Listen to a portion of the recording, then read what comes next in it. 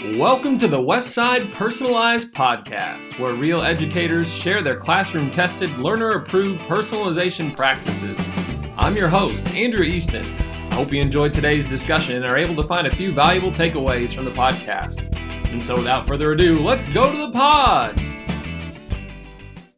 Well, I'm excited to be here today, getting a chance to visit with my buddy Matt Cook, who's a 6th grade teacher at Paddock. And so, just going to talk a little personalized learning and see what that looks like in his classroom. And so, Matt, what are some of the, what's your story as you got into personalized learning and introduced to all that? What was kind of your experience? Why do I feel like I should be wearing headphones at a radio show right now? I'm not lying. Okay, so personalized learning, the Matt Cook story. Really, it boils down to reaching a point in your teaching where you think back to what happened to you as a student, and particularly for me, it applies to math because that's where I'm at. That's the majority of my time is spent teaching math. Thinking about being in a classroom, hearing information from a teacher, but thinking as a student, why do I have to hear this pace? Why do I have to do this right now? I already know how to do this. Why am I being here? Why can't I go on and do my own thing? I could be ahead of everyone else. I could go faster. I could learn more quickly. Why do I have to sit in this desk all the time? Why can't I go sit over there in the back of the classroom at a big table and work with my friends?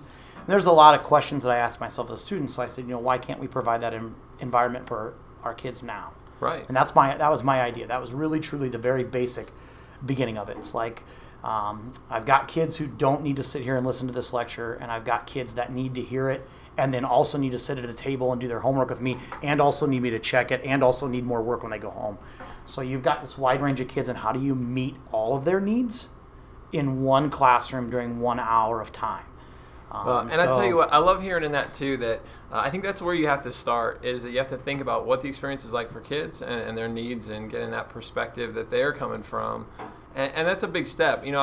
I'm concerned a little bit with our initiative that people will look at this and say, well, if I just make a flexible space and if I just give some more choices, this is going to be awesome. And I think that you're getting right to the core at what will ultimately drive the success or failure of this type of instruction, or any instruction for that matter. But this one, I think, kind of allows for that to meet the learner where they're at a little bit more. Would you agree? Is that kind of? I think you're absolutely correct. I think the biggest piece that people have to look at when they look at the initiative of personalized learning is that relationship piece. Like, that to me is the number one, and that's what started those thoughts, is like when you get to know those kids and you see where they're at and you want them to be, and you use the cliche word is engagement, right? Yeah. But if they're not engaged, they're not learning, and if you don't know them, you can't engage them. Mm-hmm. And so knowing them and adjusting your teaching and adjusting your classroom to meet their need is, it's not about what's easiest for me. It's not about what's easiest for Andrew Eastman or what's great to hear at the administration building. It's about what makes these kids learn. So really building that relationship was important. And that's one, too, that I feel like as people talk knowing you're a learner, like, oh, know your learner, got it, get that's important. But it's so much more than that. And I even think that it's interesting to consider the fact that they don't even know everything about themselves yet. And so, what constructs or systems can you put in place to help them better understand themselves, because they don't even know? So how can you sort of say, oh, yeah, I got this. We're friends. We talk about baseball when they come in the room every day. I mean, we're cool, right? I understand. Yeah, Johnny's decent at math. No, you actually, you know what, Andrew? It's funny that you say that. You've also got, as a teacher, to be willing to do a couple of things. First of all, you have to be willing to let go of control. You can't be in charge and have 100% fixed control over everything you do in your classroom all the time. You've got to get rid of that. And maybe that came for me as a 30-year-old with maturity, and maybe it came as a parent, because as a parent you have no control. I don't know where that came from, but at that point where I made those changes, right? It was that ability to just say, okay, I don't have to strangle it out of you every day. The second thing is you've got to be willing to I guess that goes along with control and letting students make choices, and know that you have to change as a teacher to meet them. to honor that voice. Yeah. Right? When Yeah. they do, like, as they do make those choices, good, bad, or indifferent too. Maybe it's a parenting thing also, right? Right. Sometimes you go, it's probably going to work out very well for you, but I'm going to give you the freedom to figure it out. And that's the other thing. You just reminded me, the second point that I was trying to make when you said that is that you have to be willing to fail a little bit. And failure doesn't mean it's a ruined school year, the kid got nothing out of it. You're a teacher. You're giving information. Kids are going to learn. It was Blaine McCann that actually said to me, like that one of those first times I ever met him, or the first times we spent time together, that said, you know what? They're going to learn in your classroom. You're going to have to try new things. And you know what? Some of them aren't going to work. Just because something doesn't work in your room doesn't mean the kid didn't learn. Mm-hmm. So I applied that to the classroom, that math classroom environment, and that kids are going to be put into certain groups. I'm going to let a kid go independently and work completely at their own pace, and they're not going to do well at it.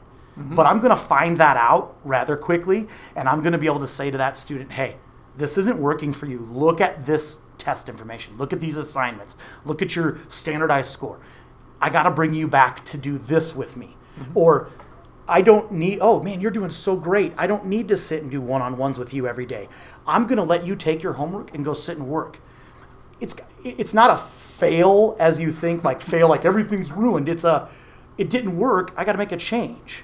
But you've got to be willing to accept as a teacher that you weren't right the first time. Yeah, and we'll shout till we're red in the face that's what we believe about students and their learning and their development and their progress. But we don't want to go through it ourselves. Exactly. Professionally. No, you do have to. So it is, and it's humbling a little bit. But at the same time, and I'm going to ask you this question, and then I do want to get into a little bit about like the specifics of your math class and some of the things you're able to implement. Yeah. No, but it's just frustrating to me that I know that we'll advocate for that idea of failing forward, and that it is scary for us. This is where I was going to go, for us to fail. When I think, at least at the high school level, when you're willing to try something new. And you explain like, hey, going out on a limb, think this is good for you for X, Y, and Z. Let's do this. That they extend so much more grace, that they are willing to sort of persevere through some of those road bumps to an extent. But I think they recognize when you're making that effort. Would you say that same thing exists in the 6th grade level? I would say yes, and I'll give you my personal example. Yes, that's what I'm looking for. My school year starts out every year. The first 2 weeks of the school year, I stand up in front of the kids in the very first math lesson and I say, listen, we're going to run this classroom different than any other classroom you've been in. You're going to have to be flexible. I'm going to be flexible. Things are going to happen here. We're going to make changes. You're going to move around. You're going to do different things, and you got to be ready for it. And I say, you know what? If you want to be in charge of your learning, right, I'm cool with that. But I need to know what you can handle before I put you in charge of what I can put you in charge of. Right. So we have to understand each other. And I said, you have to be honest with me. I'll be honest with you. Just listening to this. But I want to be in your class that day. But that's a discussion. Yes, Mr. Cook. Let's go there. Yeah, that's a discussion you have to have. Yeah. It's like you said. I feel like if I'm not honest with them, like it's not a secret that, hey, wait a minute, you don't do really good working independently because you talk to your friends too much. Right. And you don't take good notes if someone's not helping you. Mm-hmm. Like, that's not a secret. But you know what? I'm going to let you try it. Yeah. And you have to understand, I'm letting you try this. If you work good at it, you can keep doing it. Right. If it's not good, I'm going to have to. But you just got to tell them that.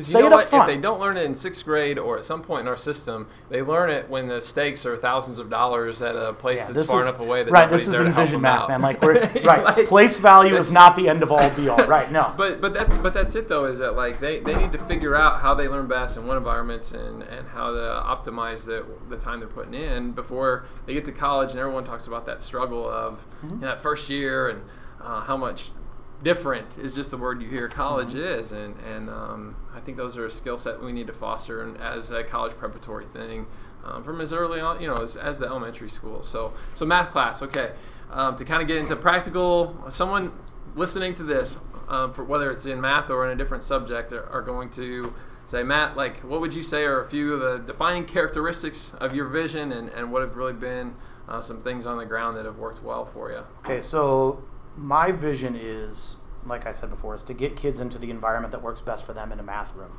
So math is such an interesting subject because it is pretty type A, which is why I feel it is very linear. And it's that's why I think I do well in it, because that's my thought process.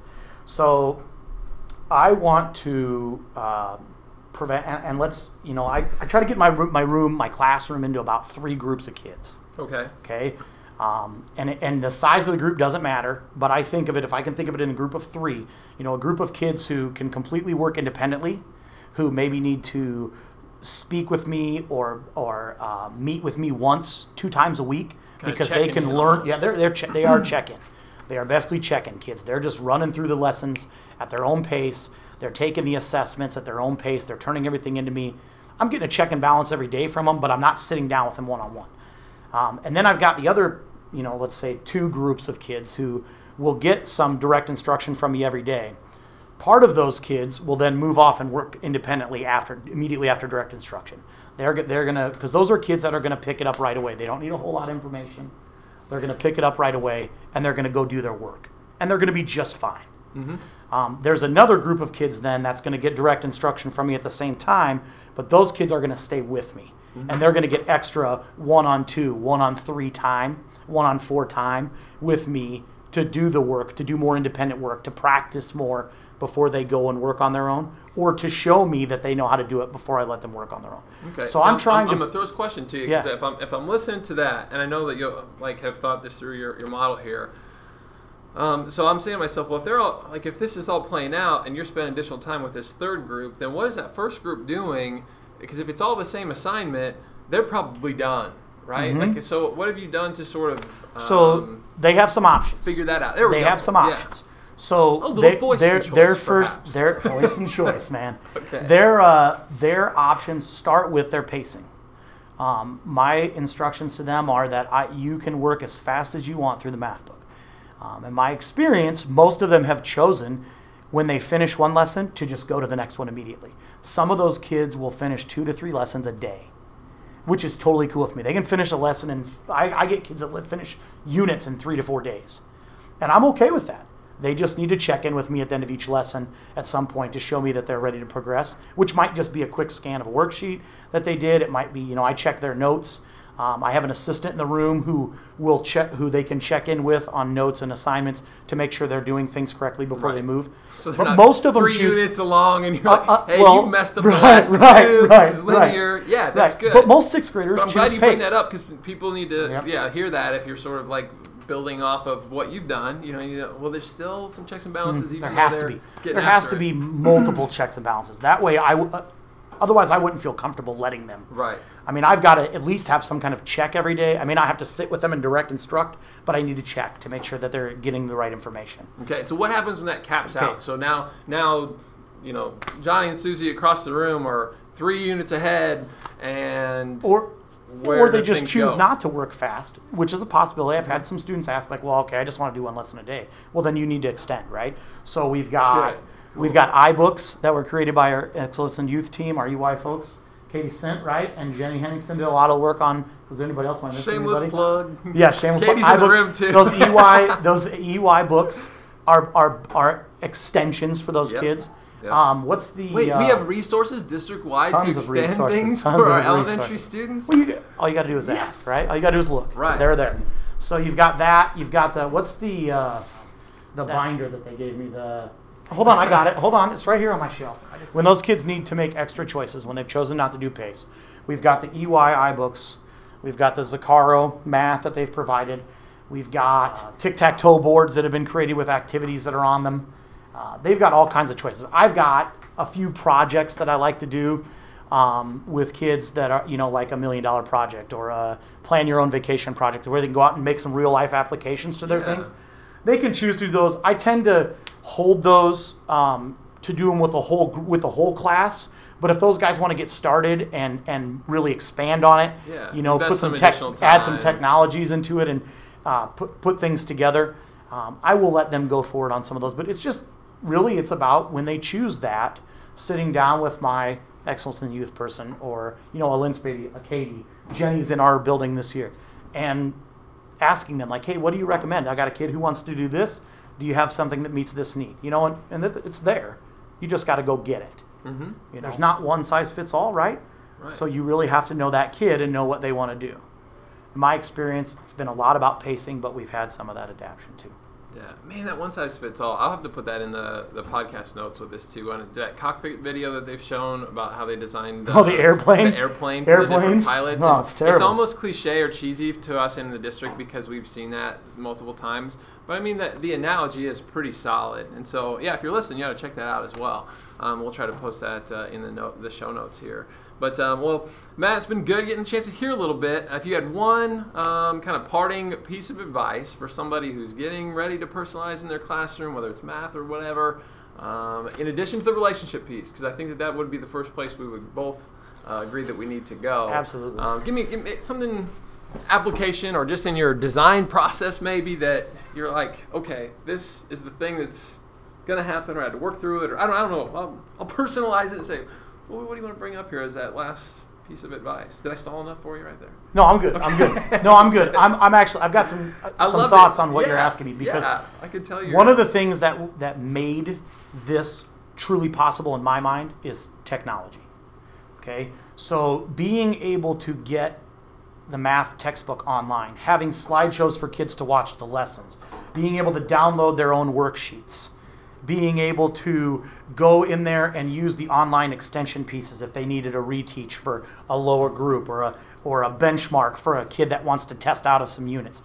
Using technology, iBooks, which you mentioned a minute ago. The iBooks, right. Yeah. Using technology can lower your level of concern, because it will hopefully help you get some of those things that would have taken extra time in the past when you're thinking to yourself, oh God, where do I find this? I don't have time to go to here and here and here. Technology. The kids can use technology. Let them use YouTube to find a lesson video. Let them make their own lesson videos and share them with their friends. Mm-hmm. I mean, we used Explain Everything to do, to make our own lessons and share with our friends how to do things. Two seconds. Tell everybody what Explain Everything is, because I know some people Explain Everything. I know it's been around a little bit, but maybe.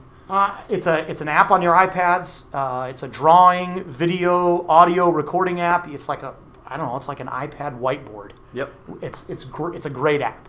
If you go to shameless plug area66.westside.com, you can find some tutorial videos on. Oh, and even how to use it. Explain Everything. Yep, from eMerge. Wow, if you get online, there's resources you can watch and use all over the because place. This is what we do as adults, right? Like a year ago, my garbage disposal goes out. I don't know the first thing. I'm not a DIY guy, but you know what I do?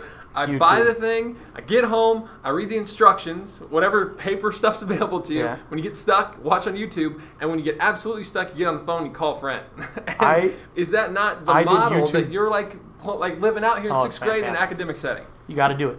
Yeah. You got to do it. And, part of those extra things for kids is making those, showing them some of those resources so they know where to go to begin with. So you leverage that technology, and it can really make this idea of voice and choice and flexible groupings. It can almost make some of those things happen for you just by leveraging some of that. So I would say, make sure that you find any technology you can find that can help you enhance what you're doing, because it will help make things easier for you. That would be That's great. We talk everything from garbage disposals to math to a little explain. I fix my car on YouTube every day. That's awesome. You can find anything on YouTube. Well, hey, thank you for your time. Well, that's a wrap on another great episode. For more information or to contact us directly, you can email our team at personalized.learning@westside66.net. As always, thanks for tuning in and learning from the Westside Personalized Podcast.